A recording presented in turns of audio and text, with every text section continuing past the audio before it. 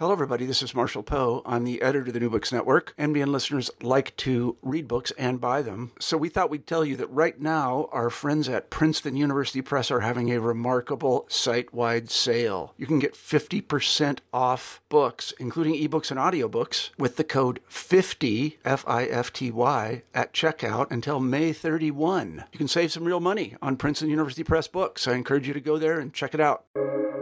Welcome to the New Books Network. Hello and welcome to another episode on the New Books Network. I'm one of your hosts, Dr. Miranda Melcher, and I'm very pleased today because we get to talk about an interesting, intriguing book titled A Nasty Little War, The Western Fight to Reverse the Russian Revolution. This book tells a pretty extraordinary story, honestly, of how a number of countries in kind of the category of the West tried to reverse the Russian Bolshevik Revolution. Obviously, a lot happened that is relevant to that time period and has a lot of resonances for today. So I'm very pleased to welcome the author of the book, Anna Reid, to the podcast to tell us all about it. Anna, thanks so much for being here. And thank you very much for having me on. Could we start off with you telling us a bit about yourself and explaining why you decided to write this? Well, I'm a journalist turned historian. I was based in Kiev for 3 years in the mid-90s. And I've since written 4 books on Ukraine and Russia, all historical, a couple of them with a bit of sort of travel writing mixed in. And the Russian Civil War, obviously, was formative for the Soviet Union. It was where the sort of Soviet Union was forged, really, more than the revolution itself. So, it militarized, it brutalized, it brought about a mass typhus epidemic, mass famine. It also brought Stalin to the fore. So, if one wants to understand the Soviet Union, you have to know about the Civil War. And when I was researching a book on a colonial history of Siberia, it was a book about the indigenous peoples of Siberia. And when I was researching that, I read a memoir written by General William Graves, who led American forces in Siberia during the intervention. And he didn't want to be there at all. He had been looking forward to going and commanding a division in France when the First World War was still going on. And he got diverted very unwillingly to Siberia, and he loathed his Russian counterparts he was supposed to be supporting. And he did his best to keep his troops out of fighting as much as possible. But the whole, his whole account of the period is so interesting because he's such an outsider. He's seeing it through, completely outsider eyes. And the whole idea of these American doughboys sort of tooling up and down the Trans-Siberian Railway on sort of peacekeeping duties, in the middle of this chaotic civil war was sort of so extraordinary and appealing. It's sort of, Frank Smith from Michigan, sort of in the middle of Dr. Zhivago. and so I thought, there are lots of good books already in English on the Civil War. And there are also some quite sort of specialist military history books particularly on the campaign in the North. But there's nothing about the intervention per se, taking in all the whole thing and everywhere it happened. So, the Allied troops were sent to sort of 5 different places, to the far north, Archangel and Murmansk, to Siberia, to the Caspian, to southern Russia and Ukraine, and also to the Baltic. So you've got this big military effort, very spread out, covering a vast geographical area. And it was just a great. It's a great subject. It's important. I mean, you can talk about what it did to Western Soviet relations longer term. You can talk about it as a prototype for later interventions. You can talk about it as one of the causes of isolationism, American isolationism, British isolationism between the wars. But it's also just incredibly colourful and dramatic. It's a story, it's full of sort of, sled rides across the steppe, across the, sort of Chinese border, sort of fleeing the advancing Red Army. It's full of assassinations and coups and love affairs and, sort of riding at midnight out of burning towns and, sort of blacked out steam trains and ambushes. And it's a fabulously dramatic story. So, it was a lot of, it's a grisly story. There's this background of atrocities and famine and typhus and everything, but it's also a story of sort of daring do and drama. Well, very dramatic, as you said, and useful as well to get that context in terms of kind of what's been written about already and sort of the many different moving pieces here. So to start to unpack, I think some of those pieces, can you help us kind of poke at this idea of the Allied troops? Who wanted to invade Russia? Who didn't? Who ends up being involved in this intervention and why? I'll backtrack a little bit into the, sort of Allied relations in general. So when Nicholas II abdicates in February of 1917, the sort of the first revolution of 1917, and is replaced by a sort of centre-left civilian provisional government, that is welcomed by Russia's allies. For them, the war with Germany, which is sort of at its peak, is absolutely top priority. And the Russian army had been faltering, beginning to fray, it had been bled dry by 3 years of fighting already. Nicholas II had become incredibly unpopular, sort of desertions were rife. And it was hoped that this new provisional government would pull the army back together again and re-energise the Eastern Front. And, that, of course, didn't happen. It never really managed to take real power because this sort of parallel system of Soviets grew up alongside it. But so, fairly quickly it became obvious the provisional government didn't have much of a shelf life. But the fact that it was the Bolsheviks that took over in November of 1917 was a massive shock to everybody because they were this sort of unknown, minor revolutionary group of, what had been until recently sort of exiled or imprisoned sort of pamphleteers. And the diplomatic corps in Petrograd had nothing to do with them at all. And everybody, Russian, mainstream Russian opinion included, assumed they wouldn't last. They did, however, thanks to support from the Petrograd and Moscow garrisons, they hung on to the two biggest cities by far of the Russian Empire. Alternative governments, committees were formed, alternative governments were declared all around the peripheries, but they hung on to the heartland. And what was worse for the Allies, what was worst of all by far, was that they immediately started peace talks with the Germans. Now, this was a necessity, an unpleasant necessity for them in reality. Lenin had to, he had to give up territory. He had to make peace with the Germans. He knew he couldn't rebuild the army, and it was, he wasn't going to be able to hang on to power otherwise. But that Britain, France, America saw it as a heinous betrayal. And angriest of all were the French under Prime Minister Clemenceau, who were suffering most in the First World War. They'd lost the most young men. The large chunk of France was under occupation, and not least, it was a massive economic blow to them because a lot of French small savers had put their savings into Russian government bonds, and the Bolsheviks announced that they weren't going to be honoured. So people lost their savings at a blow. And sort of at the other extreme was Woodrow Wilson of America.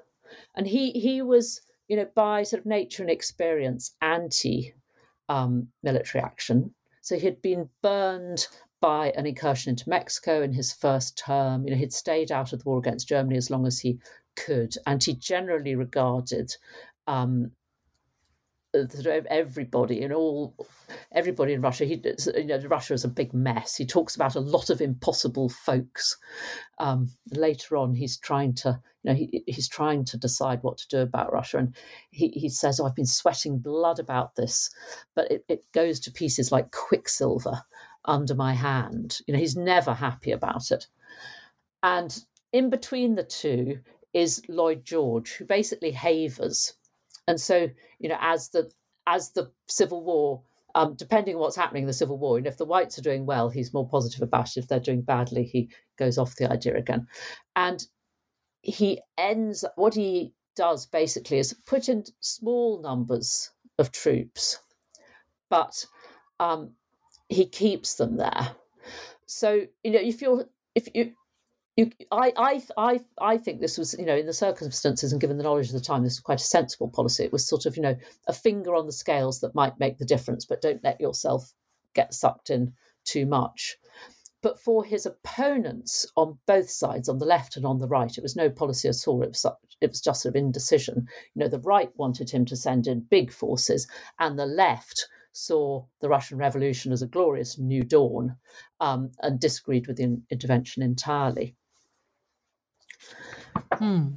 Thank you for giving us that overview, because it isn't a straightforward sort of, why are people doing this? What are the different mix of motivations, really? And I think that also helpfully highlights how much sort of World War I plays into this calculus. So what then happens when World War I is over?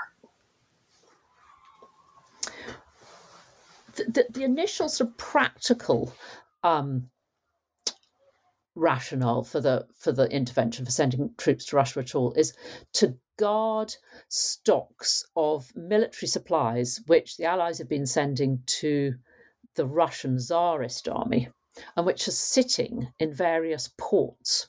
They were sitting awaiting distribution at the time the Bolsheviks took power. So Archangel, up in the north on the White Sea, north of Petrograd, Petersburg as it is again now, is chock-a-block with military supplies. So is Vladivostok on the Pacific, at the far end of the Trans-Siberian. So right away after the Bolshevik coup of November 1917, small forces are landed in both those places, simply to keep an eye on things and make sure that these supplies don't get handed by the Bolsheviks to the Germans.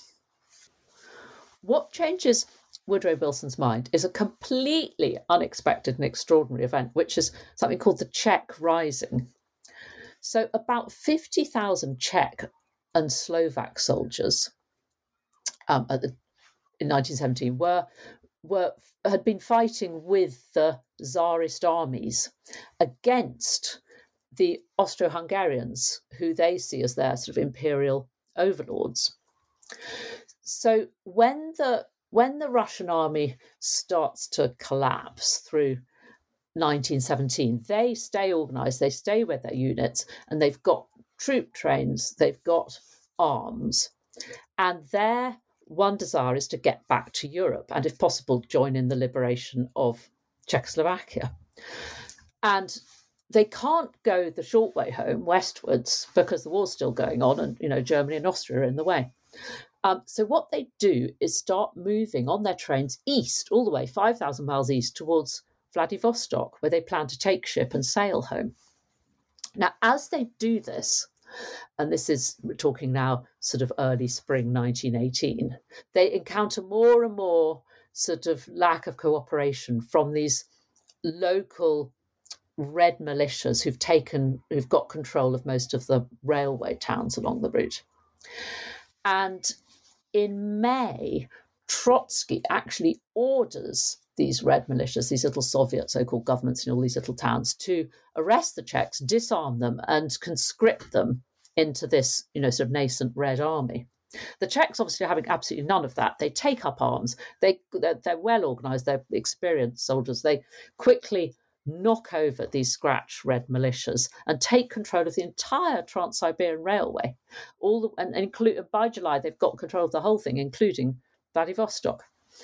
And so this completely changes the strategic calculus about intervening in Russia.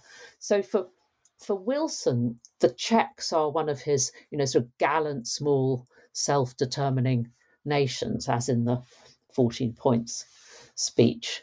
The Western press take up the cause as well. They become immensely sort of, they're hailed as heroes in the West. This is a very romantic story.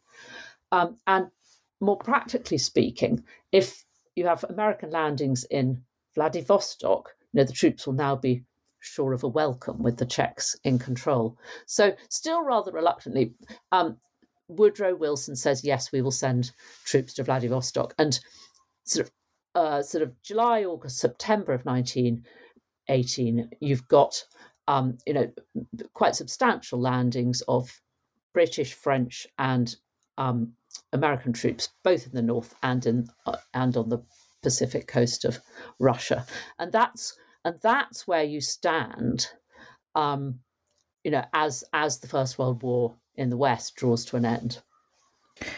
And obviously we have to think about that impact given the reasons you've told us about for why countries got involved. So how, if we move a few months from where you've just left off, how does the armistice at the end of 1918 impact this intervention?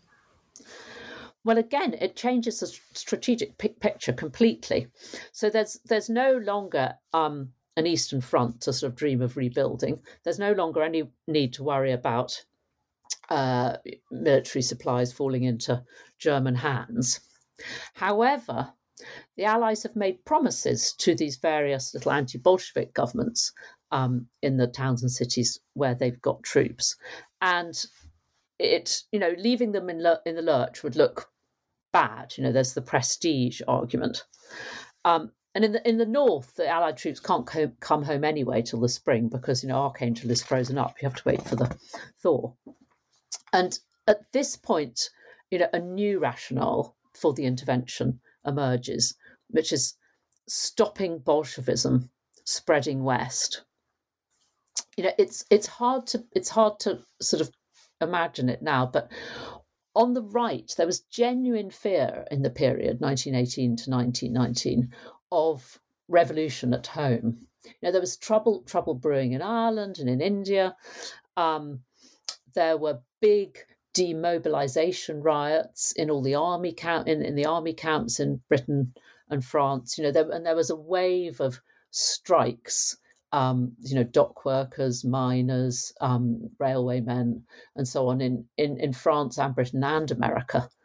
And somebody, sort of Henry Wilson, for example, who was head of British Armed Forces, he was chief of Imperial General Staff. I mean, he had a plan. He formulated a plan to sort of flood London with tanks. He had genuine fears that there'd be a mass insurrection.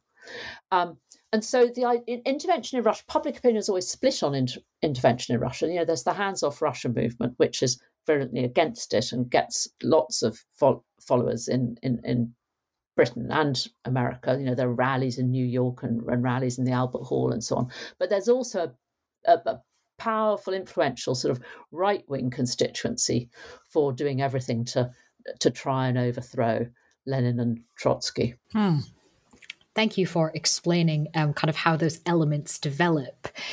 If we, however, think not just about kind of the perspectives from those doing the intervening, what about the claim made by Soviet historians since that this is a colonial war? How might we think about those claims and the interaction between kind of these big wigs on the other side and the people actually carrying this out?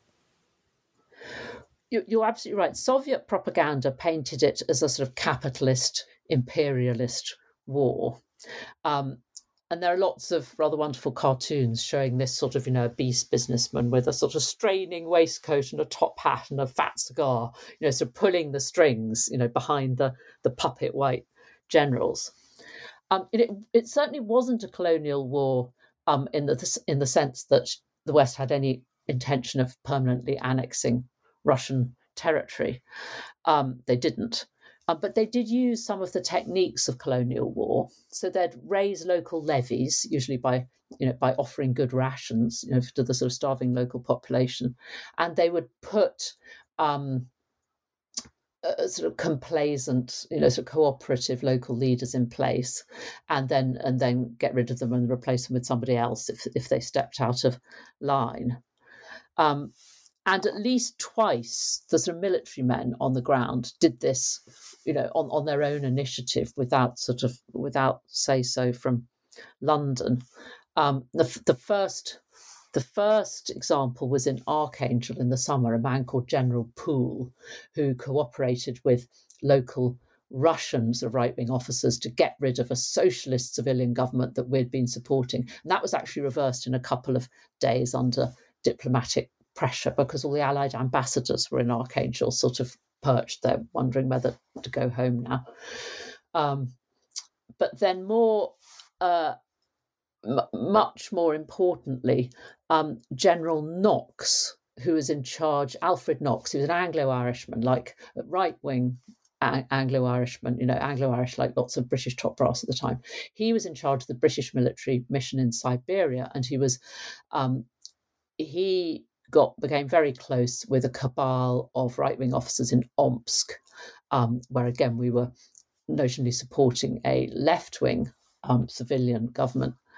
And he helped them overthrow that government and replace it with somebody called Admiral Kolchak, who was a youngish star of the old Tsarist navy, and thereafter led white armies in Siberia. Not very well. He had no experience whatsoever of sort of politics or administration. They totally overwhelmed him. But the other thing which happens about the same time, at the end of 1918, is Churchill is promoted back into the cabinet. Lloyd George brings back Churchill, and Churchill is passionately anti-Bolshevik. He's also extremely keen to rebuild his military reputation after the disaster of the Dardanelles, and the remaining field for doing so, now that the war with Germany is over, is Russia. And thereafter he becomes the intervention's chief cheerleader, not only at home but also internationally, sort of via all the peace conferences which are going on in Paris. So much so that the British press calls it Mr. Churchill's private war. And very much at his behest, we send then in the spring of 1919 a new force down to the south, down to southern Russia and Ukraine, to support Denikin and his volunteer army, which is the sort of conservative, the biggest of the sort of conservative white Russian forces at play. So there's a lot going on then at the kind of high politics level, which I think most of the time we can generally say if Churchill's there, then that's very much what's going on. But what was it like on the ground? What was it like to be a foreign soldier, foot soldier even, in this conflict? Well, I was lucky. There are lots of great diaries, and there are letters home which tend to sort of paint sometimes they're very frank, sometimes it's sort of, they're trying to reassure mum back home. So less so. But, there are lots of terrific diaries, but, many of which thankfully have now been digitized and are online. And, they painted an extraordinary picture. So in Siberia and in the south, the Allies were chiefly sort of training up Russian troops and supplying them with equipment, so sort of getting guns to the front and teaching Russians how to use them, and sort of doing sort of general liaison work. But in the north, around Archangel, they were deep into really nasty fighting, particularly through the winter of 1918 to 19. So the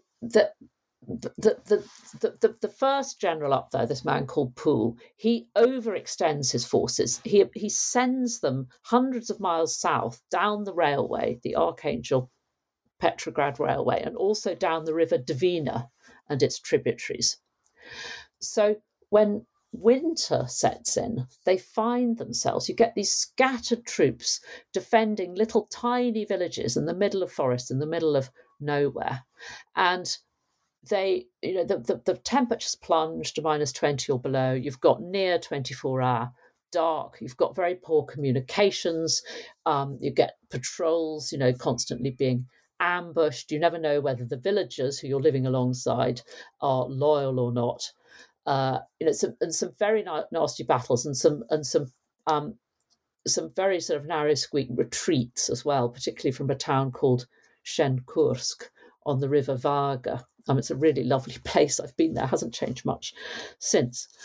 And the Americans in particular, you can see in the diaries, the American just ordinary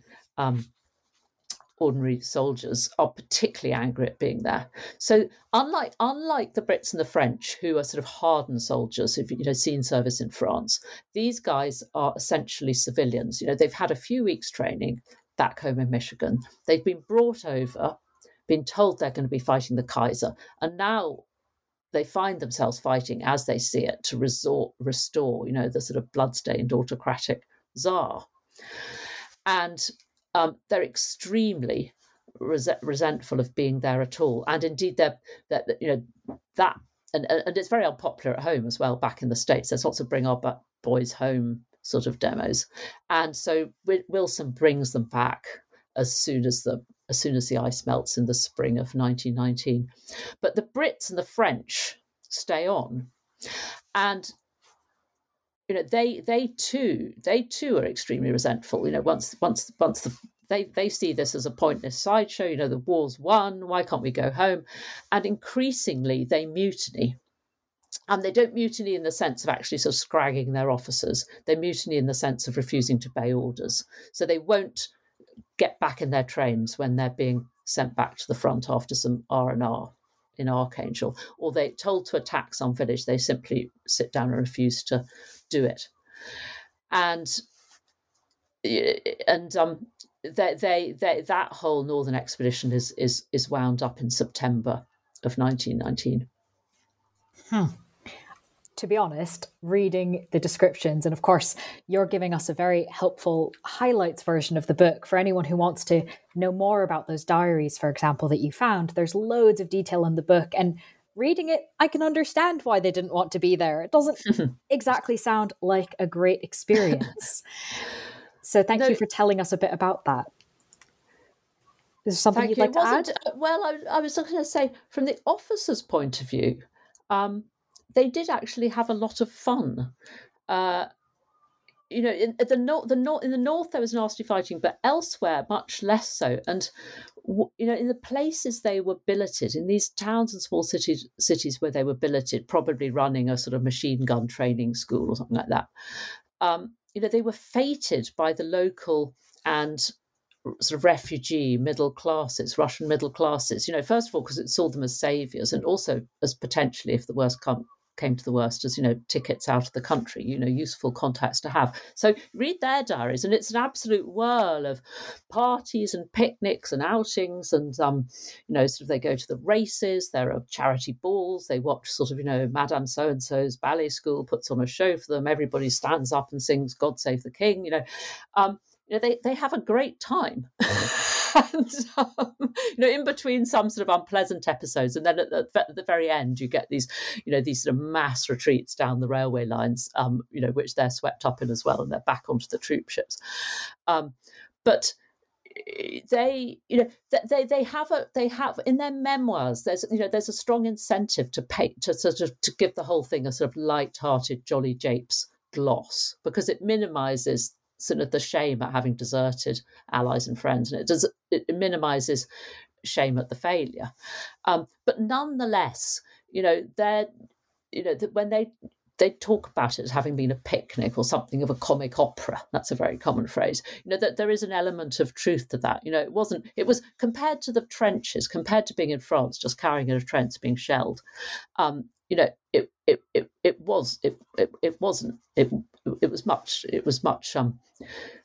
was much less dangerous, and it was much more exciting. You were sort of it was much. I mean, it was a picnic in comparison. What an interesting kind of bit of context to think of, right? Oh, wait, you could have been here, but actually this is where you've ended up instead. So fascinating to kind of see that. And the phrase comic opera really does convey quite a lot. So thank you for adding that in. can I ask you to tell us about something that we haven't touched on so far, but is an important part of the book, an important part of what's happening here? Can you talk us through a bit what role anti-Semitism played in this conflict? Yes. So this is the really dark part of the book. So Russia has a long history of anti-Semitism, obviously, like the rest of Europe. However, whereas in the rest of Europe by the beginning of the 20th century, the ghettos were, long ago history. In Russia still had in place this whole panoply of discriminatory laws against Jews. So there were, you could only live in the Pale of Settlement. You couldn't live in the big cities. You were banned from any sort of government job. You couldn't own land. It was very hard to get into university. There were quotas on numbers of Jews who were allowed into the universities. And these, one of the reasons for friction, one of the reasons Nicholas II was so disliked in America was that they even applied these rules to Jewish American citizens visiting Russia. And Jews were also traditionally scapegoats in times of crisis. So there were pogroms in 1881, following the assassination of Alexander II, and again 1904 to 5, during those pro-democracy demonstrations. And they were pogroms. That there was violence, there was some killing, but it was mostly beating people up and destroying property. A new round of pogroms breaks out in 1919 during the Civil War on a totally different scale. We estimate, it's very hard to get to come up with firm estimates, but somewhere between 100,000 and 200,000 Jewish civilians were massacred, and there are also lots and lots of mass rapes, and this is in Ukraine. And all sides participated. So the Ukrainian National Army, the various warlords, the Polish Army, the Red Army, but also the Whites. And the British forces on the ground turned a total blind eye. They were, on the whole, they were shocked. When working alongside their sort of white colleagues, they were shocked and disgusted really at the level of white anti-Semitism. They felt the Russians really obsessional about this. But for Russians, in white propaganda, this Jew equals Bolshevik trope, the idea that the Jews made the revolution, is all the Jews' fault, was a central message. And, the slogan sort of "Save Russia, beat the Yids," took the place of a real political programme. And it also excused them from self-examination, excused them from looking properly at why the old system was so unpopular, why it had collapsed so quickly, and why they themselves now are having such difficulty attracting recruits. But the Brits themselves were sort of casually anti-Semitic. You read the diaries and letters, and they're scattered with sort of witless jibes. And they turned a blind eye. The massacres happened off stage in the smaller towns, not in the bigger places where the British had headquarters. But but where they were these bigger places were full of refugees from the Shtetl, where the atrocities were taking place, and nobody made any effort to find out what was actually going on. Nobody made any effort to restrain the whites, and there's one exception. I found one young major in Odessa, and he was on a sort of diplomatic mission up to Vinnytsia, which is a sort of a town in sort of central western Ukraine. They were in talks with the West Ukrainian army to try and build an alliance between them and the whites. And he threw off his sort of Russian officer interpreter come minder and insisted on talking to Jewish representatives and pogrom survivors himself directly, doing best he could in French. And we only know he did this because the minder complained about it to his headquarters, to British headquarters, saying, he's asking tactless political questions. He's harming Anglo-Russian relations, and he should be sent home. But this particular man was absolutely the exception to that proved the rule. And this denialism, it was paralleled in London. So news of what was happening did get out via Jewish organisations. And so sort of Jewish representatives in London would put together these dossiers, these data saying so many people killed here and here and here and so on, and present them to the government. And they were invariably brushed off.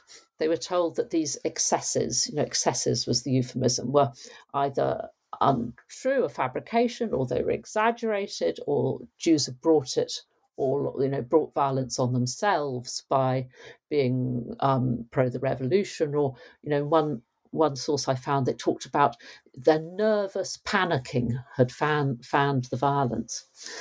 And in the House of Commons, Churchill evades questions, and Lloyd George does nothing but make sort of one or two rather sort of peevish complaints to him, urging him to restrain his friends, as he calls them. But at no point do we tell Denikin, the head of White Russian forces in the south, that we will withdraw aid unless the massacres cease. And there's never even any discussion in cabinet about doing this. And I found that when I was, this hasn't been written about much at all, and I was really shocked by it. I mean, obviously the 1919 pogroms are, completely overshadowed since by the Holocaust. One mustn't be ahistorical. One knows that anti-Semitism was widespread at the time, but it shocked me. And for me, it answered the question: was the intervention worth it at a stroke? No, it's something we should be ashamed of. That we were arming, supplying, financing the armies that committed these massacres. It's extraordinary. A very important part of the book. So thank you for sharing that with us. And of course, there's much more detail about the specifics of it in the book as well for anyone who wants to learn this history that is so little talked about. So with all of these factors going on, in some ways, I was surprised to be reminded by your book that this war didn't last for, 5 years, a decade. There's a lot happening here. But the war does end. When did the outcome of the conflict become clear? Let me think how much I want to say. For the whites, the point at which it looks at so they might actually win is October 1919. So Denikin advances from the south to within 250 miles of Moscow. He takes a town called Oryol. And the white general on the Baltic, Yudenich, he advances on Petrograd and gets to its outskirts. In fact, exactly the same spot that Hitler gets to 20 years later. But thereafter, it's all retreats. And in November, Kolchak abandons Omsk in Western Siberia, starts fleeing east along the Trans-Siberian. In January, he's captured and then executed at Irkutsk, about halfway along. So Denikin retreats south, and he abandons Taganrog, his HQ, on the 1st of January, on New Year's Day. And at the end of March, he evacuates the remainder of his army, his collapsed army, from Novorossiysk in the northeastern corner of the Black Sea. And, together with these flights along the two railways, you've got, together with the armies fleeing south and east, you've got massive civilian, sort of refugee movements as well. And you get a horrible, you've got these incredibly crowded conditions, these incredibly crowded refugee trains, incredibly crowded railway station buildings and so on. And all along these routes, you've got people dying of typhus, sort of frozen corpses, thrown out of the trains and just sort of sitting there in stacks alongside the track. Also starving horses, abandoned horses. And people lose each other. People,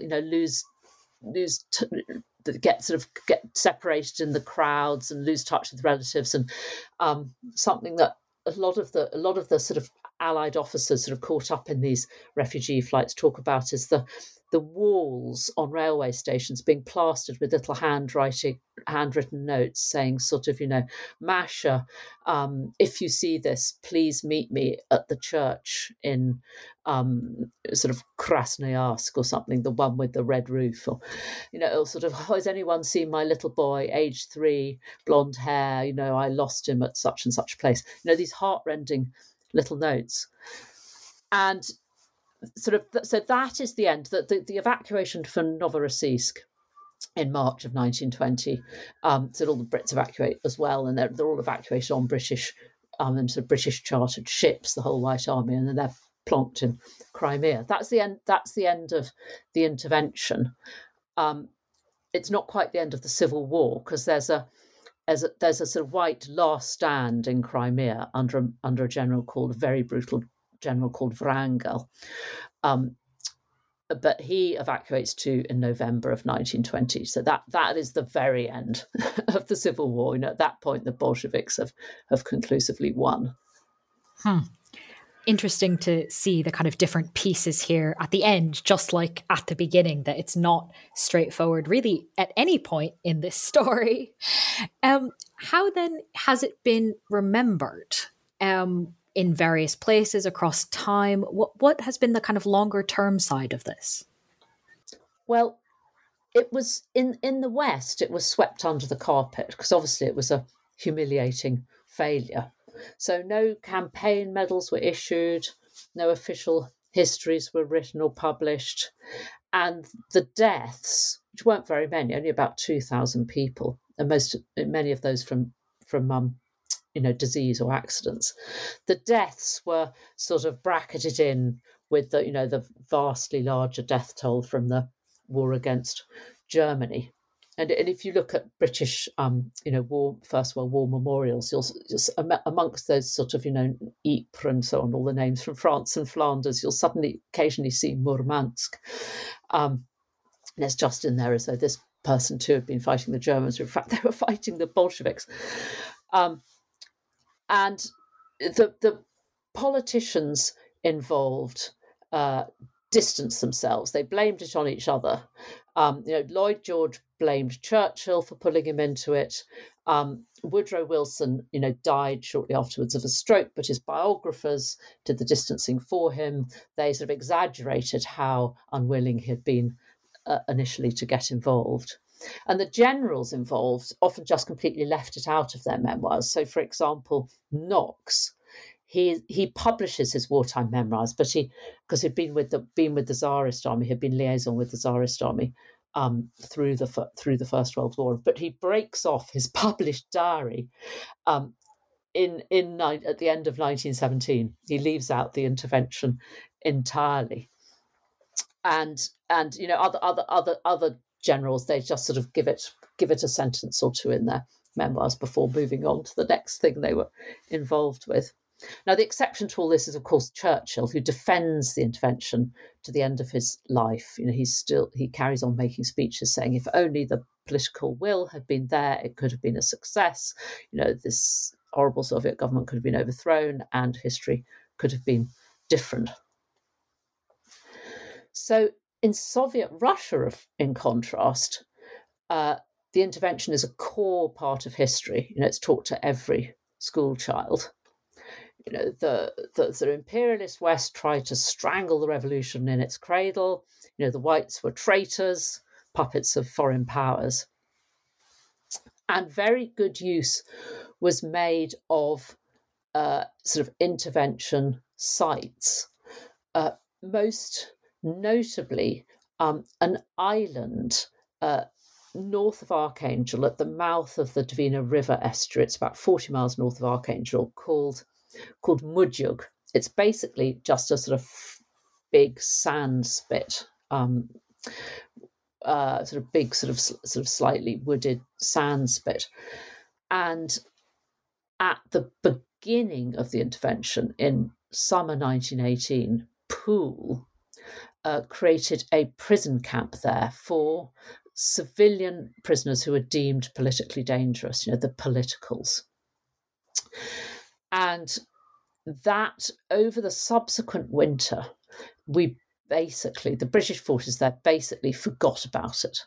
It was left in charge of a couple of sort of junior French officers who were sadistic and drunk and stole the prisoners' rations, beat them, put them in unheated underground punishment cells, and sort of over 100 of about 300 prisoners there died.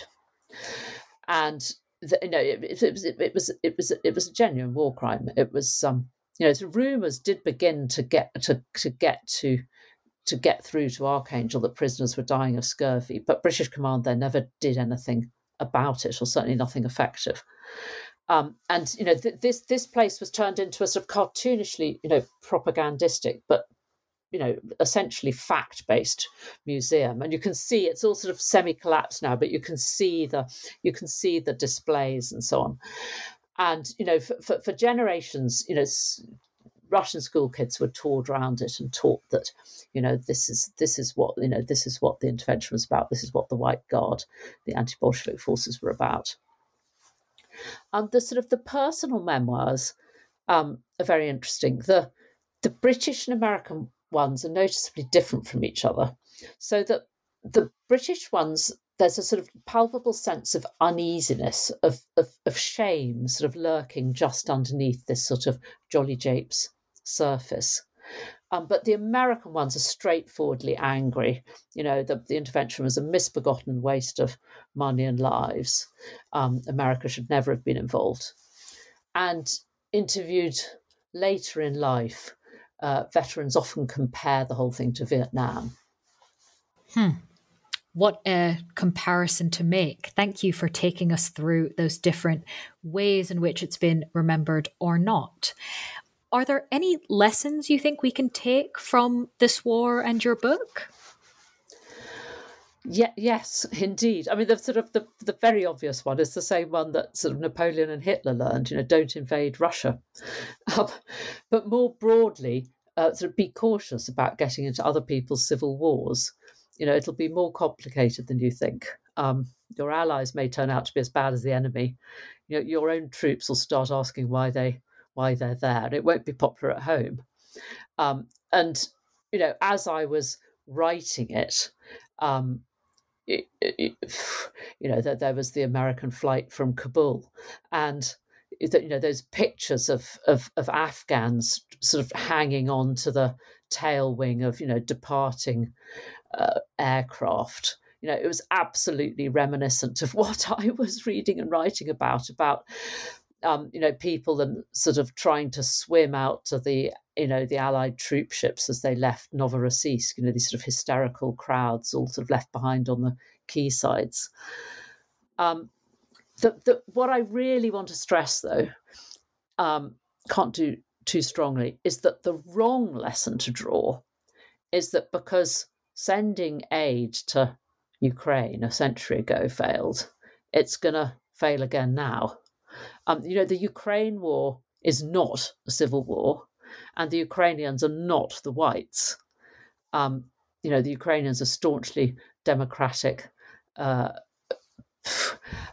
of, a coherent nation, have a strong liberal democratic political program, have proved their commitment to it again and again ever since the Orange Revolution in 2004.